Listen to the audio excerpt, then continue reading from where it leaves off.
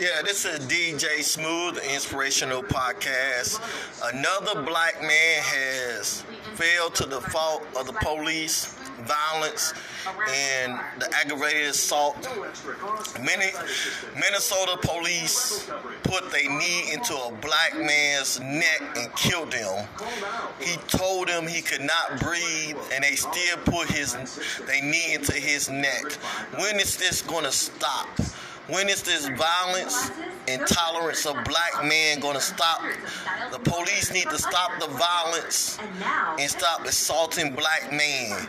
This is my podcast, and I want to be inspirational about this, but the violence need to stop. A black man has caused to be assaulted again by the police, who killed a Minnesota black man, put their knee into his neck and stop him from breathing. When is this violence going to stop? This is crazy. This is May 2020, and black men are still getting killed for no reason.